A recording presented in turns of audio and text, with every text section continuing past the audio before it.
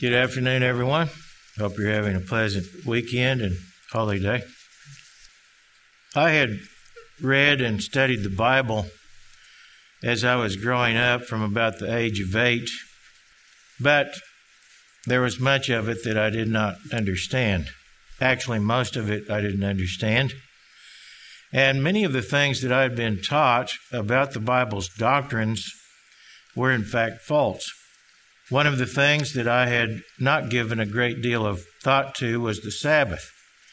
Like others from a Protestant background, I went to church on Sunday as a matter of habit without giving much thought to why Sunday was being kept rather than some other day of the week. When I was not in church on Sundays, I was doing other things, mainly either working at a job, which I did for several years on Saturday nights and Sunday mornings when I was in high school and college, or playing football with friends, or sometimes watching television or doing other things for entertainment and recreation. The idea that working at a secular job or other things I was doing might be under some circumstances breaking the Sabbath, if it ever occurred to me at all, which it probably didn't, made no meaningful impression on my mind. It was not until I came into contact with the ministry of Herbert W. Armstrong and what was then called the Radio Church of God that I began to think about the Sabbath seriously. As I listened and read literature regarding the Sabbath question and studied the relevant scriptures, I became convinced that God commanded the Sabbath to be kept on the seventh day of the week, what is commonly called Saturday in our country, or actually Friday evening at sunset to Saturday evening at sunset. Eventually, I became convinced that Herbert Armstrong's teachings were correct concerning a number of other biblical doctrines, and I became a member of the church of which he was the pastor general, later to be called the Worldwide Church of God. Not everything Herbert Armstrong taught was correct, but despite the relatively small number of errors that he taught, Mr. Armstrong taught a great many truths, including truths which were directly contrary to many of the doctrines of popular Christianity. Anyone influenced by the truths Mr. Armstrong taught might have profited from them mightily. The Church of God had been keeping the Passover from the time of the original apostles, and at times throughout the centuries, the church had kept some or all of the annual holy days. One example of that is that in 1904, a man named G.C. Rupert entered the ministry of the Church of God, having been a Seventh-day Adventist minister, but having left the Seventh-day Adventists in 1902 over doctrinal disagreements. Mr. Rupert had come to believe that not only the weekly Sabbath, but the annual Sabbaths also were binding on the New Testament church. At that time, a branch of the Church of God with headquarters in Stanberry, Missouri, was publishing a journal called the Bible Advocate. In 1913, the editor of the Bible Advocate published a series of articles written by G.C. Rupert declaring that the annual Sabbaths ought to be kept by the Church of God. Despite having published these articles, most associated with the Stanberry Church rejected the idea of keeping the annual Sabbaths, but a number of congregations that Mr. Rupert had established in South America accepted the keeping of the annual holy days. Because of differences with the leaders of the Stanberry Church, Mr. Rupert began working as an, quote, independent Church of God minister and began publishing his own magazine called The Remnant of Israel, which he continued to publish until his death in 1922. When Herbert Armstrong came into contact with the Church of God Remnant, headquartered in Stanberry, Missouri in 1926, the annual holy days were not generally being kept by that church. However, Mr. Armstrong determined from his study of the Scriptures that the annual holy days and festivals ought to be kept. It was an important truth that opened up a far more in-depth understanding of God's plan for mankind. Because the keeping of the annual festivals and holy days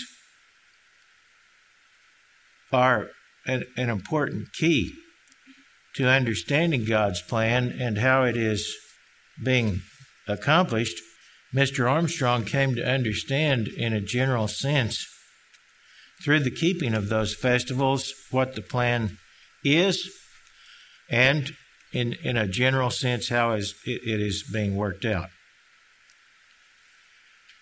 In 1933, a split occurred in the church headquartered at Stanbury, and Mr. Armstrong had associated himself with the remnant of the church called the Church of God Seventh-day, with its headquarters in Salem, West Virginia. The Salem group was led by Andrew Duggar, who had previously led the Stanbury organization until the split occurred.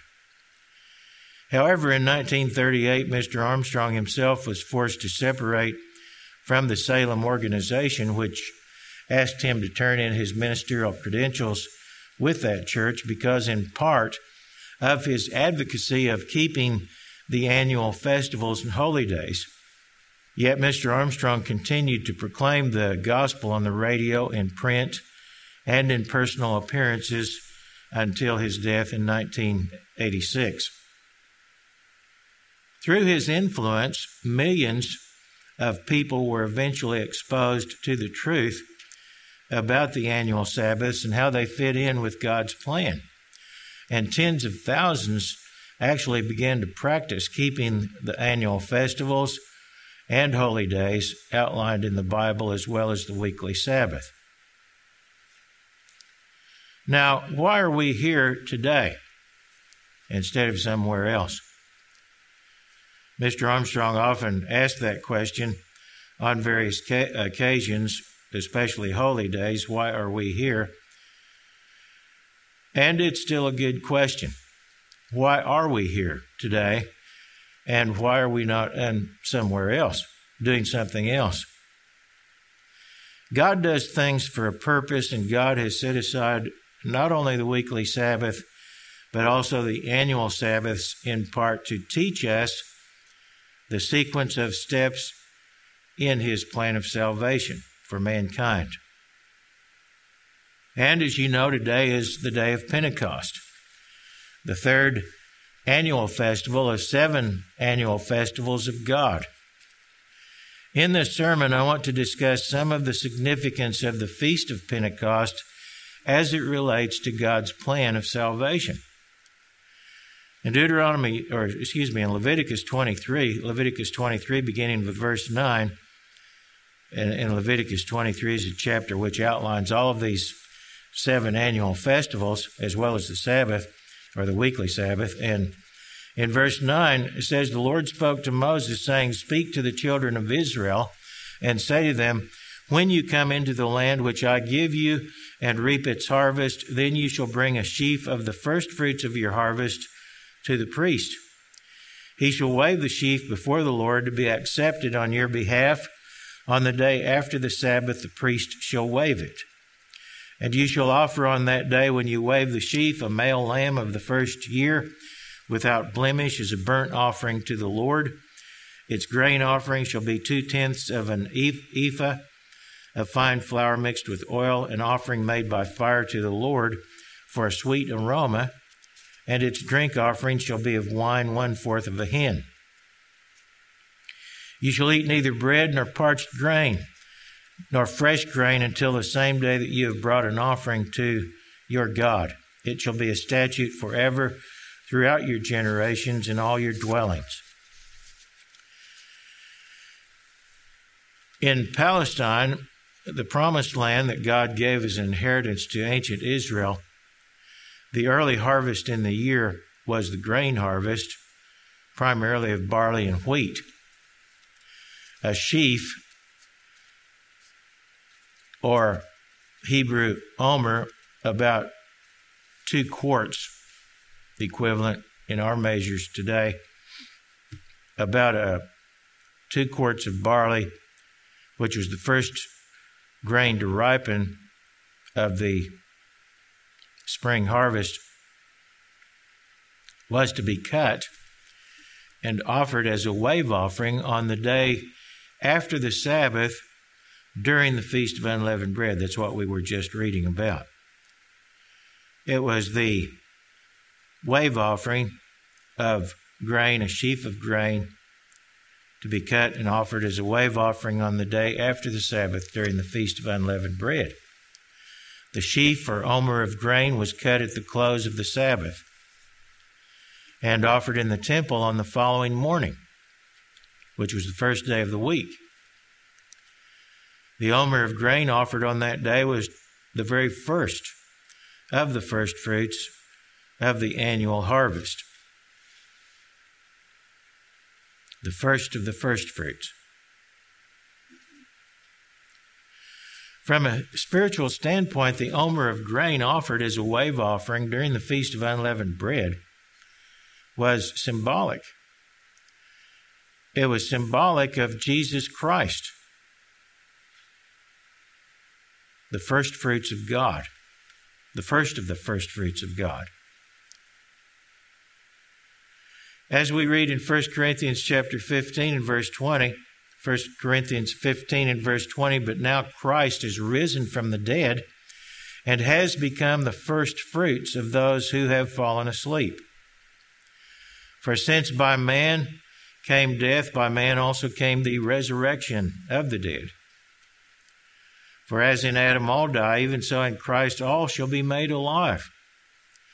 But each one in his own order, Christ the first fruits, afterward those who are Christ's at his coming. Now notice here it tells us that as in Adam all die, all human beings are destined to die, but all are also destined to be resurrected.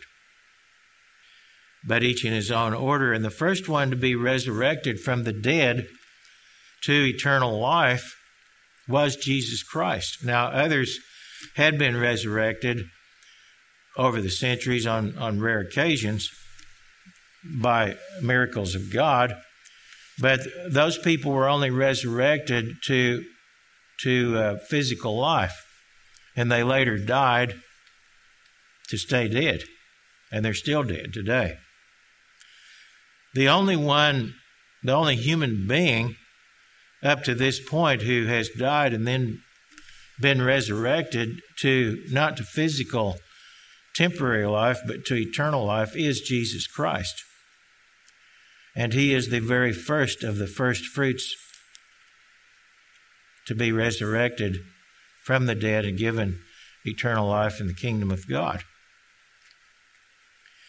Jesus was resurrected at the close of the weekly Sabbath, not on Sunday morning, as is often mistakenly believed, but he was resurrected at the close of the weekly Sabbath, exactly 3 days and 3 nights after his crucifixion, which occurred or his death by crucifixion, which occurred shortly before sundown 3 days earlier, and then he was buried right at sunset. So he was in the grave for 3 days and 3 nights. And then he was resurrected at sunset as the Sabbath ended and the first day of the week began. And this occurred during the Feast of Unleavened Bread, about the time that the priests were going out into the field to cut the wave offering. On the morning after his resurrection, at about the time when the wave offering of first fruits was presented at the temple, which is very early in the morning, Christ ascended to heaven to be formally accepted by the Father. Mary Magdalene, one of Jesus' disciples, had come on the early morning of the first day of the week after Jesus' crucifixion. When she got there, Jesus had already been resurrected, having, as we said, been resurrected on the evening prior to that.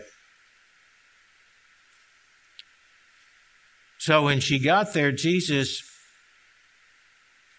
had already been resurrected and the tomb was empty.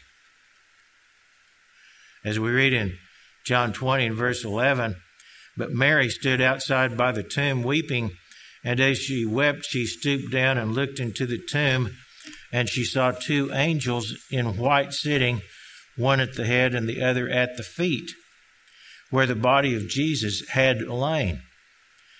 Then they said to her, Woman, why are you weeping? She said to them, Because they have taken away my Lord, and I do not know where they have laid him. Now when she had said this, she turned around and saw Jesus standing there, and did not know that it was Jesus. She didn't recognize him for some reason. Jesus said to her, Woman, why are you weeping? Whom are you seeking? She, supposing him to be the gardener, said to him, Sir, if you have carried him away, tell me where you have laid him, and I will take him away. Jesus said to her, Mary. She turned and said to him, Rabboni, which is to say, Teacher. Jesus said to her, Do not cling to me, for I have not yet ascended to my Father. But go to my brethren and say to them, I am ascending to my Father and to your Father and to my God and your God. When the wave sheaf was heaved up to God, waved before God on the morning of the first day of the week during the Feast of Unleavened Bread, that was symbolic of Jesus ascending to the Father to be accepted in a formal sense as the sacrifice for all the sins of mankind.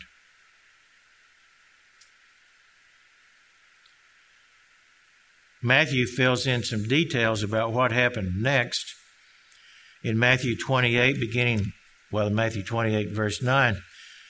It says, As they went to tell his disciples, women were going to tell Jesus' disciples, as he had instructed Mary to do, and the other Mary was in the vicinity. But she went to tell the disciples, they went to tell them. And then Jesus met them, saying, Rejoice. So they came and held him by the feet and worshiped him. Now notice at first, Jesus told Mary not to cling to him, for I have not yet ascended to my Father. Then a short time later, he met them on the way and they held him by the feet and worshiped him. And obviously between that, in that interval of time, Jesus had ascended to the Father and been received. And he was accepted of the Father as the first of the first fruits. In Leviticus 23, beginning with verse 15, we read, You shall count for yourselves from the day after the Sabbath, from the day that you brought the sheaf of the wave offering, 7 Sabbaths shall be completed. 7 Sabbaths, of course, would be 7 days, which is 49 days. Then it says in verse 16, Count 50 days to the day after the Sabbath. Then you shall offer a new grain offering to the Lord. You shall bring from your dwellings 2 wave loaves of 2/10 of an ephah. They shall be of fine flour. They shall be baked with leaven. Now they are the first fruits to the Lord. Notice here that there were to be 2 loaves of bread, so to speak, and these loaves were to be baked with leaven. Now, normally, when meal offerings or offerings of grain or cakes or loaves made with flour were offered at the temple, they were to be unleavened. But here these loaves were leavened. these 2 loaves were offered on the 50th day after the offering of the wave sheaf.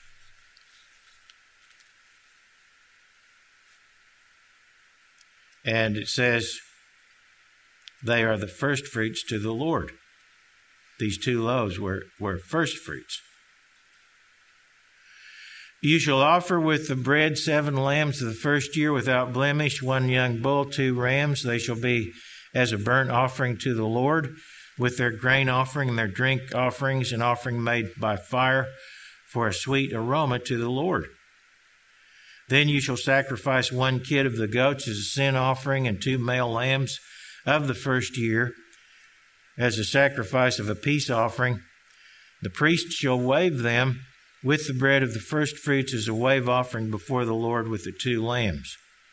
And they shall be holy to the Lord for the priest, and you shall proclaim on the same day that it is a holy convocation to you. You shall do no customary work on it. It shall be a statute forever in all your dwellings throughout your generations. So this day was to be an annual Sabbath, a holy convocation, with no customary work to be done. That is, no secular work was to be done on that day. So beginning with the day of the wave offering of firstfruits, from the day after, which is translated from the Hebrew Mimakaroth, which is usually translated in the King James Version on the morrow after the Sabbath.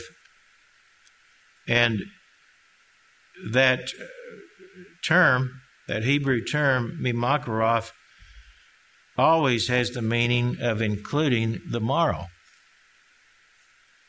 in the count. 7 Sabbaths were to be completed.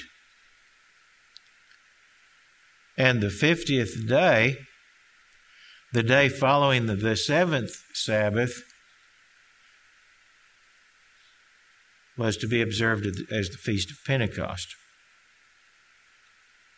The word Pentecost is really simply a transliteration of the Greek word Pentekostos, which means 50th.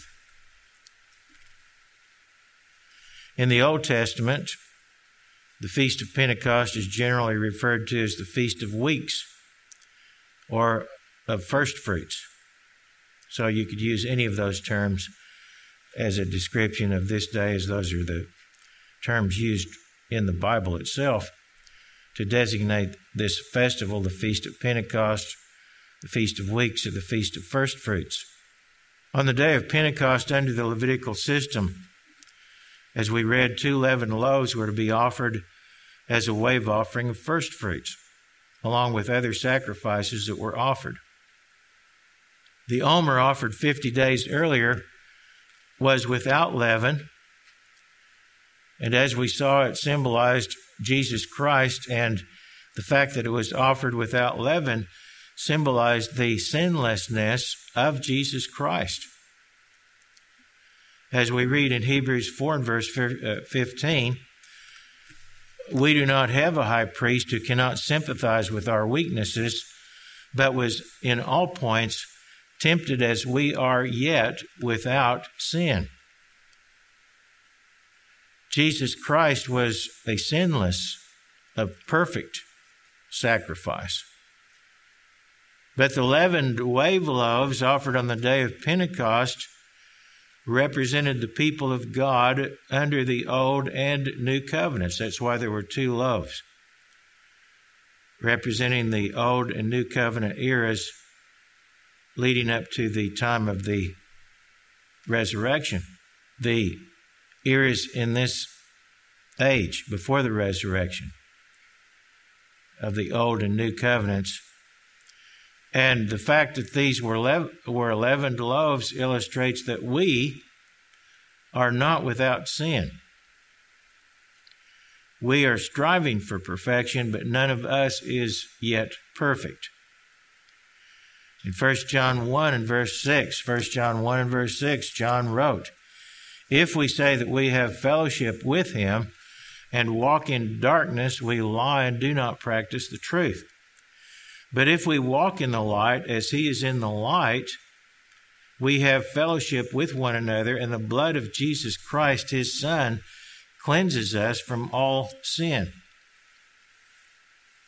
So we are cleansed from sin through the blood of Jesus Christ. That is, we are forgiven of our sins and they're washed away from the sight of God, so to speak. They're blotted out before God.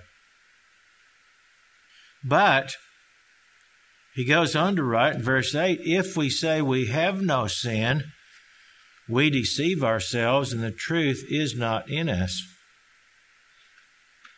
If we confess our sins, he is faithful and just to forgive us our sins and to cleanse us from all unrighteousness.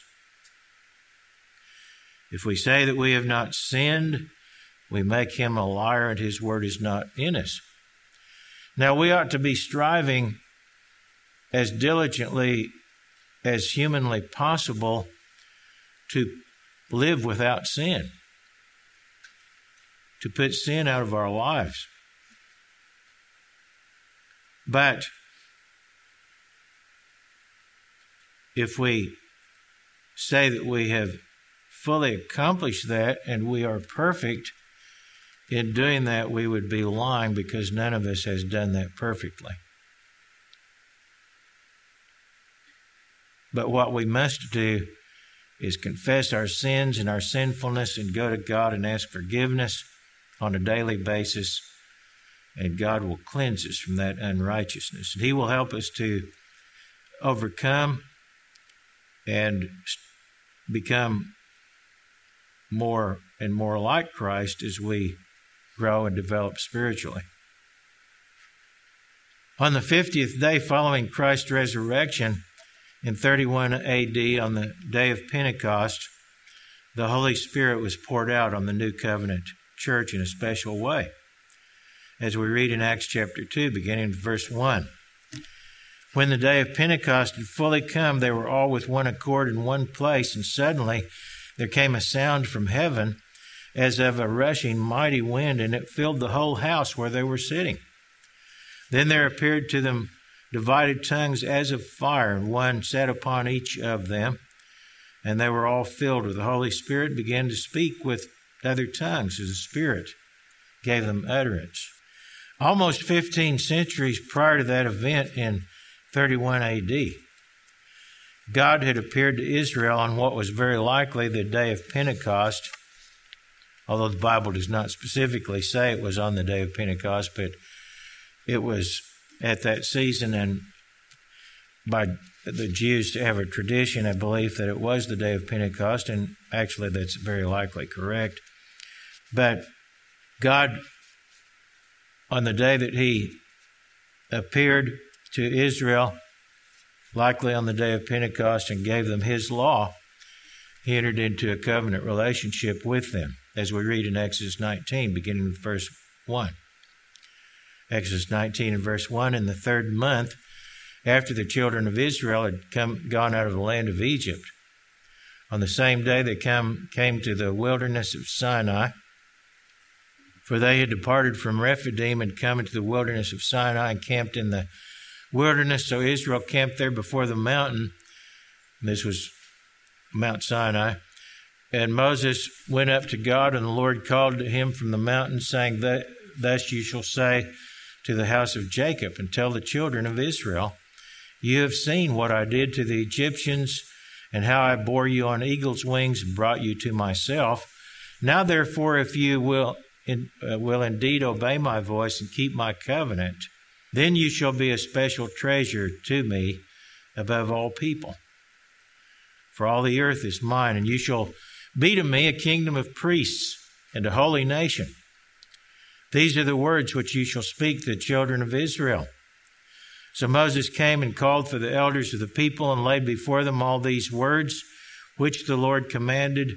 Then all the people answered together and said, All that the Lord has spoken we will do. So Moses brought back the words of the people to the Lord. So the Lord said to Moses, Behold, I come to you in the thick cloud, that the people may hear when I speak to you and believe you forever. So Moses told the words of the people to the Lord. Through the covenant, God sought to separate Israel to himself as a special people, a kind of firstfruits, a model nation through whom he eventually would reach the rest of mankind. As we read in Jeremiah 2, chapter 2 and verse 1 of Jeremiah, Moreover, the word of the Lord came to me, saying, Go and cry in the hearing of Jerusalem. Thus says the Lord, I remember you the kindness of your youth, the love of your betrothal, when you went after me in the wilderness, in a land not sown. Israel was holiness to the Lord, the firstfruits of his increase. All that devour him will offend. Disaster will come upon them, says the Lord. So notice that God made a covenant with Israel at Mount Sinai, gave them his law. They said that they would keep his words faithfully. They entered into that covenant relationship with God, and they were firstfruits, as it says here in Jeremiah chapter 2 and verse 3. Israel was holiness to the Lord, the firstfruits of his increase.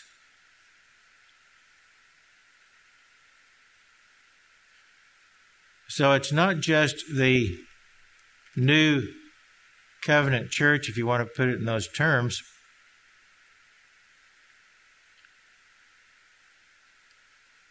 that of which the firstfruits consist, although in a sense those who are actually counted the firstfruits, as we will see, were in a sense under the new covenant. But it includes many people who lived and died before the coming of Jesus Christ and his crucifixion and resurrection. Even today, the Jews believe that they have that is, observant Jews, believe that they have a special standing before God because they received the law and became the covenant nation of God. The problem is, although Israel received the law through which they were to be sanctified, they did not keep it. They said they would keep it, but most of them did not. As we read in Ezekiel chapter 20, beginning with verse 11, Ezekiel 20 and verse 11, And I gave them my statutes and showed them my judgments, which if a man does, he shall live by them. Moreover, I also gave them my Sabbaths to be a sign between them and me, that they might know that I am the Lord who sanctifies them. Yet the house of Israel rebelled against me in the wilderness. They did not walk in my statutes. They despised my judgments, which if a man does, he shall live by them. And they greatly defiled my Sabbaths. Then I said I would pour out my fury on them in the wilderness to consume them. But I acted for my name's sake, that it should not be profaned before the Gentiles in whose sight I had brought them out. So I also raised my hand in an oath to them in the wilderness that I would not bring them into the land which I had given them, flowing with milk and honey, the glory of all lands, because they despised my Sabbaths and did not walk in my statutes, but profaned my Sabbaths, for their heart went after their idols. Nevertheless, my eye spared them from destruction. I did not make an end of them in the wilderness, but I said to their children in the wilderness, Do not walk in the statutes of your fathers, nor observe their judgments, nor defile yourselves with their idols. I am the Lord your God. Walk in my statutes and keep my judgments and do them. Hallow my Sabbaths, and they will be a sign between me and you, that you may know that I am the Lord your God. Notwithstanding, the children rebelled against me, and they did not walk in my statutes, and were not careful to observe my judgments, which if a man does, he shall live by them. but they profaned my Sabbaths. Then I said I would pour out my fury upon them and fulfill my anger against them in the wilderness. Nevertheless, I withdrew my hand and acted for my name's sake, that it should not be profaned in the sight of the Gentiles in whose sight I had brought them out. I also raised my hand in an oath to those in the wilderness that I would scatter them among the Gentiles and disperse them throughout the countries, because they had not executed my judgments, but had despised my statutes, profaned my Sabbaths, and their eyes were fixed on their fathers' idols. End quote. Now, Jesus, much later, said to the Jewish leaders of his day the following, which we find in John chapter 5, beginning with verse 46. He was speaking to the religious leaders of the Jews, who were also actually the political leaders, although they were under the authority of the Roman government. But the Jewish council, the Sanhedrin, served as not only the leading religious body among the Jews at that time, but also the political authority under the Roman oversight. And he said to the leaders, if you believed Moses, you would believe me, for he wrote about me. But if you do not believe his writings, how will you believe my words? Now, the ironic thing is that they claimed to base their religion on Moses' writings, but much of their body of tradition and practice was in fact contrary to Moses' teachings, to what Moses had written, contrary to the laws of God, as Mr. Kendall mentioned in his sermonette, that much of their religion was corrupt in numerous ways. And they did not actually believe Moses, because had they actually believed him, then they would have been following God's laws instead of breaking them. In Acts 7, we read a testimony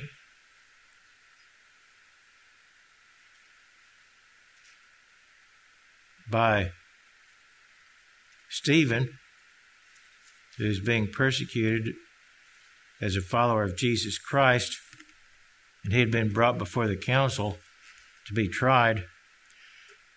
And he said to the Jewish leaders, the Supreme Council, the Sanhedrin, you stiff-necked and uncircumcised in heart and ears, you always resist the Holy Spirit as your fathers did, so do you. Which of the prophets did your fathers not persecute? And they killed those who foretold the coming of the Just One, of whom you now have become the betrayers and murderers, who have received the law by the direction of angels and have not kept it. God knew when he gave Israel the law and entered into the covenant relationship with them, that although they said they would obey, he knew that they did not have the heart to obey. In Deuteronomy 5, verse 29, he said, oh, that they had such a heart in them that they would fear me and always keep all my commandments, that it might be well with them and with their children forever. They were carnally minded. And the carnal mind, as we read in Romans 8, is contrary to God and hostile to God and his law. The law God gave to them to live by was written on tablets of stone and on parchment, but it was not written in the hearts and minds of the people. They were circumcised of flesh, but their hearts were uncircumcised. Spiritual conversion was not required as a condition for entering into the Old Covenant. And most of the people were never converted. Some were, but the vast majority of the people of Israel down through history have never been converted. Only a small portion, relatively speaking, have been. But that's not because God didn't give them an opportunity to be converted. God told them, even at that time, what He wanted in Deuteronomy 10 and verse 12. Now, Israel, what does the Lord your God require of you but to fear the Lord your God, to walk in all His ways, and to love Him, to serve the Lord your God with all your heart and with all your soul, and to keep the commandments of the Lord and His statutes, which I command you today for your good. Indeed, heaven and the highest heavens belong to the Lord your God, also the earth with all that is in it. The Lord delighted only in your fathers to love them, and He chose their descendants after them, you above all peoples, as it is this day. Therefore, circumcise the foreskin of your heart, and be stiff-necked no longer. God told them to become circumcised, not only of flesh, but to be circumcised in their hearts. Repent, in other words. But most of them refused God's pleadings. Most of them never took God's law seriously. They never strove to diligently to obey God, and they were never converted. Yet the prophets foretold of a day in the future when Israel would be given the Spirit of God, wholesale. Not just one here and there, not just a handful, relatively speaking, but the whole people. And when that is to be fulfilled, then the whole nation will obey God. We read about it in Ezekiel chapter 11, beginning with verse 19.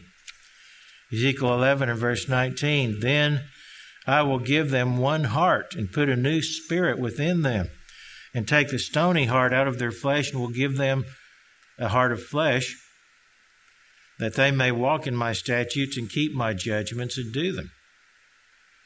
And they shall be my people, and I will be their God. But as for those whose hearts follow the desire for their detestable things and their abominations, I will recompense their deeds on their own heads, says the Lord God. And then in Ezekiel 36, beginning with verse 24, this is a prophecy for the future after the end-time captivity of Israel. Verse 24, I will take you from among the nations, gather you out of all countries, and bring you into your own land. Then I will sprinkle clean water on you, and you shall be clean, and I will cleanse you from your filthiness and from all your idols. I will give you a new heart and put a new spirit within you. I will take the heart of stone out of your flesh and give you a heart of flesh. I will put my spirit within you and cause you to walk in my statutes, and you will keep my judgments and do them. Then you shall dwell in the land that I gave to your fathers. You shall be my people, and I will be your God. I will deliver you from all your uncleanness. I will call for the grain and multiply it, and bring no famine upon you. End quote. So God will make a new covenant with Israel and Judah, and through the power of His Spirit, the law will be written not just on stone and parchment, but on the hearts of the people, and they will obey it. We read about it also in Jeremiah chapter 31, beginning with verse 31, Jeremiah 31:31. Behold, the days are coming, says the Lord, when I make a new covenant with the house of Israel and with the house of Judah, not according to the covenant that I made with their fathers in the day that I took them by the hand to lead them out of Egypt, my covenant which they broke, though I was a husband to them, says the Lord. But this is the covenant that I will make with them, or with the house of Israel after those days, says the Lord. I will put my law in their minds and write it on their hearts, and I will be their God, and they shall be my people. No more shall every man teach his neighbor and every man his brother, saying, Know the Lord, for they all shall know me, from the least of them to the greatest of them, says the Lord, for I will forgive their iniquity and their sin I will remember no more. End quote.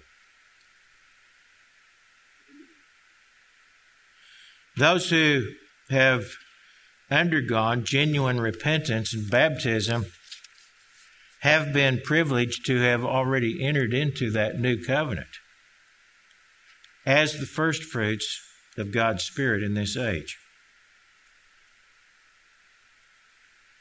Full sanctification requires receiving and obeying God's Word along with receiving His sanctifying and empowering Spirit.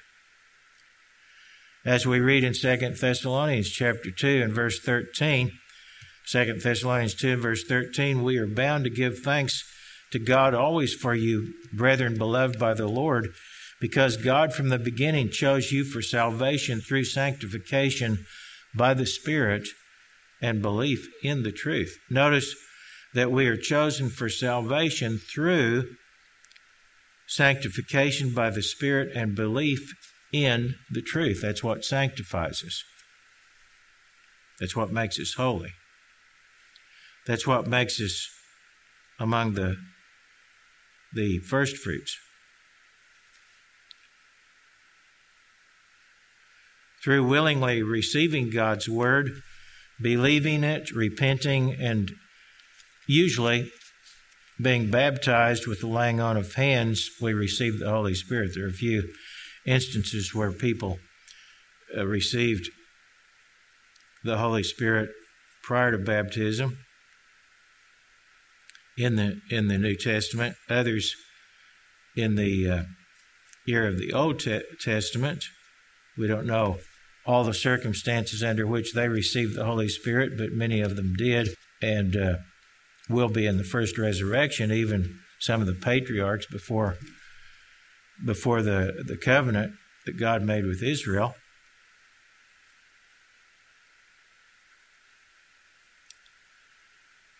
But normally we have we all have to receive the Word of God, believe it, repent, and normally we would have to be baptized and have the laying on of hands to receive the Holy Spirit, though there may be some exceptions.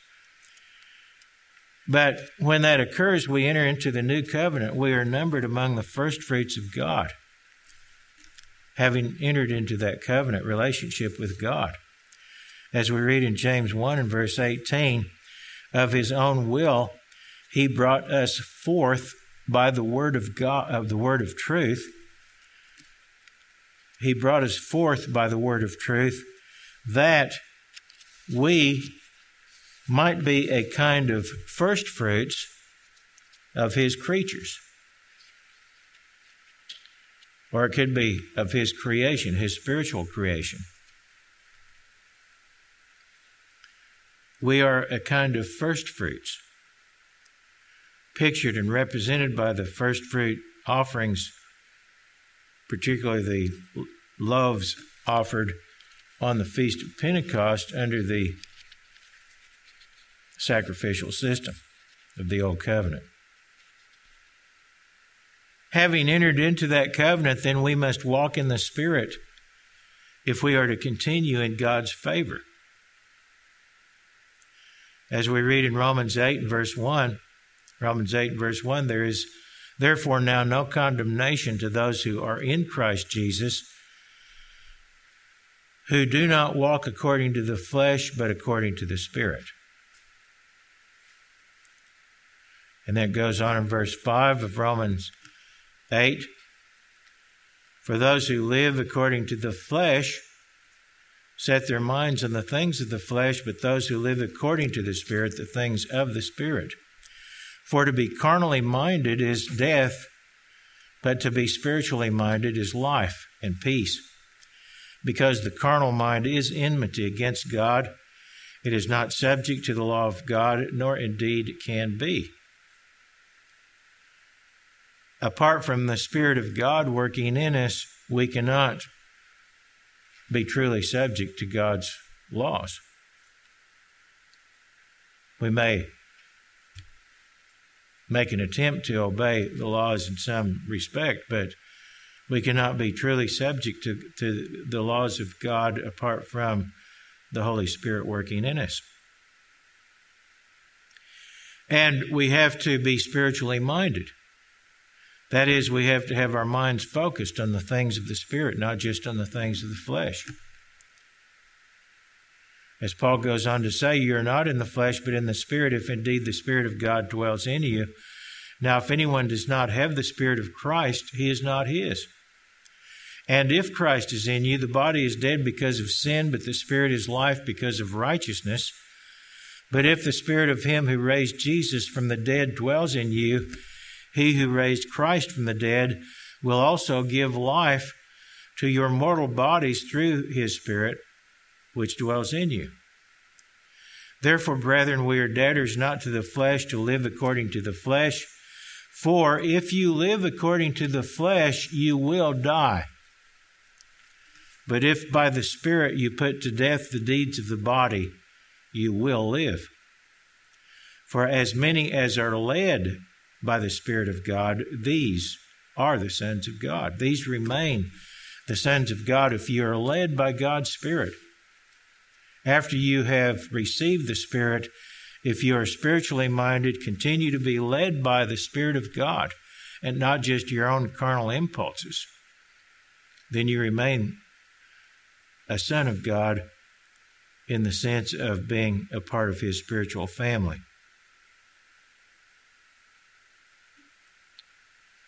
In Romans 8 and verse 23, it says, not only that, but we also who have the first fruits of the Spirit. Notice we in this age have the first fruits of the Spirit. And it's very important to understand the significance of this terminology. First fruits. We who have the first fruits of the Spirit, even we ourselves groan within ourselves, eagerly waiting for the adoption or the sonship, as it could be translated, the redemption of our body. Now we're told in Galatians chapter 5, beginning with verse 16, Galatians 5 and verse 16, I say then, walk in the Spirit, and you shall not fulfill the lust of the flesh.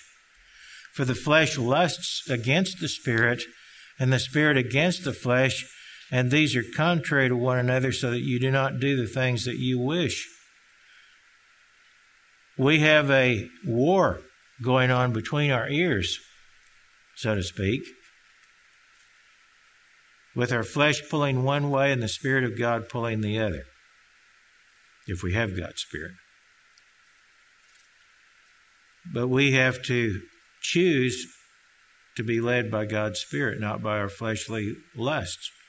Goes on in verse 18 to say, if you are led by the Spirit, you are not under the law. Now the works of the flesh are evident.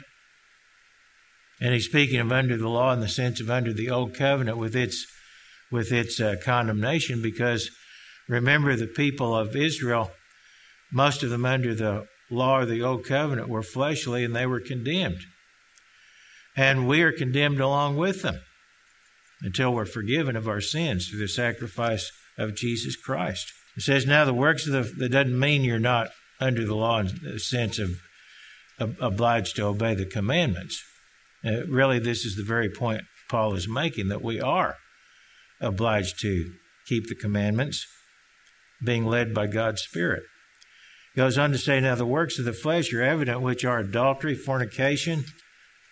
What does the law say? It says, don't commit adultery. Don't commit these other sins that are mentioned here. adultery, fornication, uncleanness, lewdness, idolatry, sorcery, hatred, contentions, jealousies, outbursts of wrath, selfish ambitions, dissensions, heresies, envy, murders, drunkenness, revelries, and the like, of which I tell you beforehand, just as I also told you in time past, that those who practice such things will not inherit the kingdom of God. But the fruit of the Spirit is love, joy, peace, long-suffering, kindness, goodness, faithfulness, gentleness, self-control. Against such there is no law. And those who are Christ's have crucified the flesh with its passions and desires. If we live in the Spirit, let us also walk in the Spirit. In Revelation chapter 14, we read of a group of individuals who will be among the firstfruits. They are the 144,000 of the tribes of Israel who will be sealed with the Holy Spirit just prior to the day-long or the year-long day of the Lord, quote unquote, a year on the year for a day principle. The day of the Lord, in a sense, and there are actually several ways in which this term day of the Lord is used, but one sense has to do with the final year leading up to the return of Jesus Christ. And the 144,000 referred to in Revelation chapter 14 will be sealed with the Holy Spirit just prior to that year-long day of the Lord during the tribulation. And that year-long day of the Lord will end this age at the coming of Christ. And these 144,000 are not only among the firstfruits of this era, they are the firstfruits of the billions that will ultimately be redeemed and given the Holy Spirit throughout the extended day of the Lord that will continue to the time of the introduction of the new heavens and the new earth, spoken of in 2 Peter chapter 3 and Revelation 21. As I said, the day of the Lord is used in several different senses in the Bible. And in one sense, the day of the Lord will continue on through the millennium and on past the millennium to the time of the new heavens and the new earth spoken of in 2 Peter 3 and Revelation 21. All who are converted, receiving and retaining God's Holy Spirit prior to Christ's second coming, are among the firstfruits of this age. And as I said, that includes those who were faithful prior to Christ's first coming. And all of those will be in the first resurrection. And these are discussed in a general sense in Hebrews chapter 11. Hebrews chapter 11, verse 39, where it refers to various faithful people during the Old Covenant era and before, during the patriarchal age and so forth. It says in verse 39 of Hebrews 11, all these, having obtained a good testimony through faith, did not receive the promise, God having provided something better for us, that they should not be made perfect apart from us. In other words, they will be perfected, that is, resurrected into the very likeness of God as spirit beings in the image of Jesus Christ at the same time that we will be, providing we are in that resurrection. At the second coming of Christ, the first fruits of this age will come up in what is termed in the Bible the first resurrection. We read in 1 Corinthians 15 and verse 22, 1 Corinthians 15 verse 22, for as in Adam all die, even so in Christ all shall be made alive, but each one in his own order, Christ the first fruits, afterward those who are Christ's at his coming.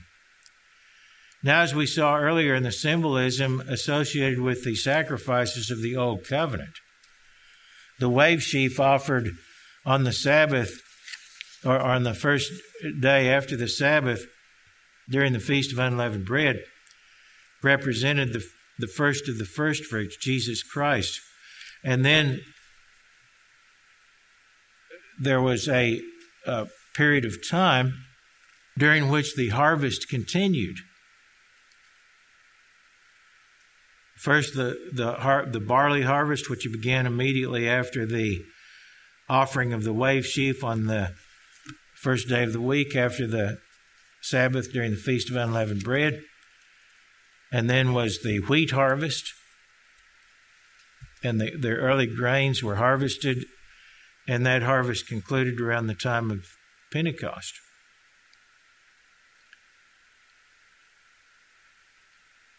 And all of that was considered the harvest of first fruits,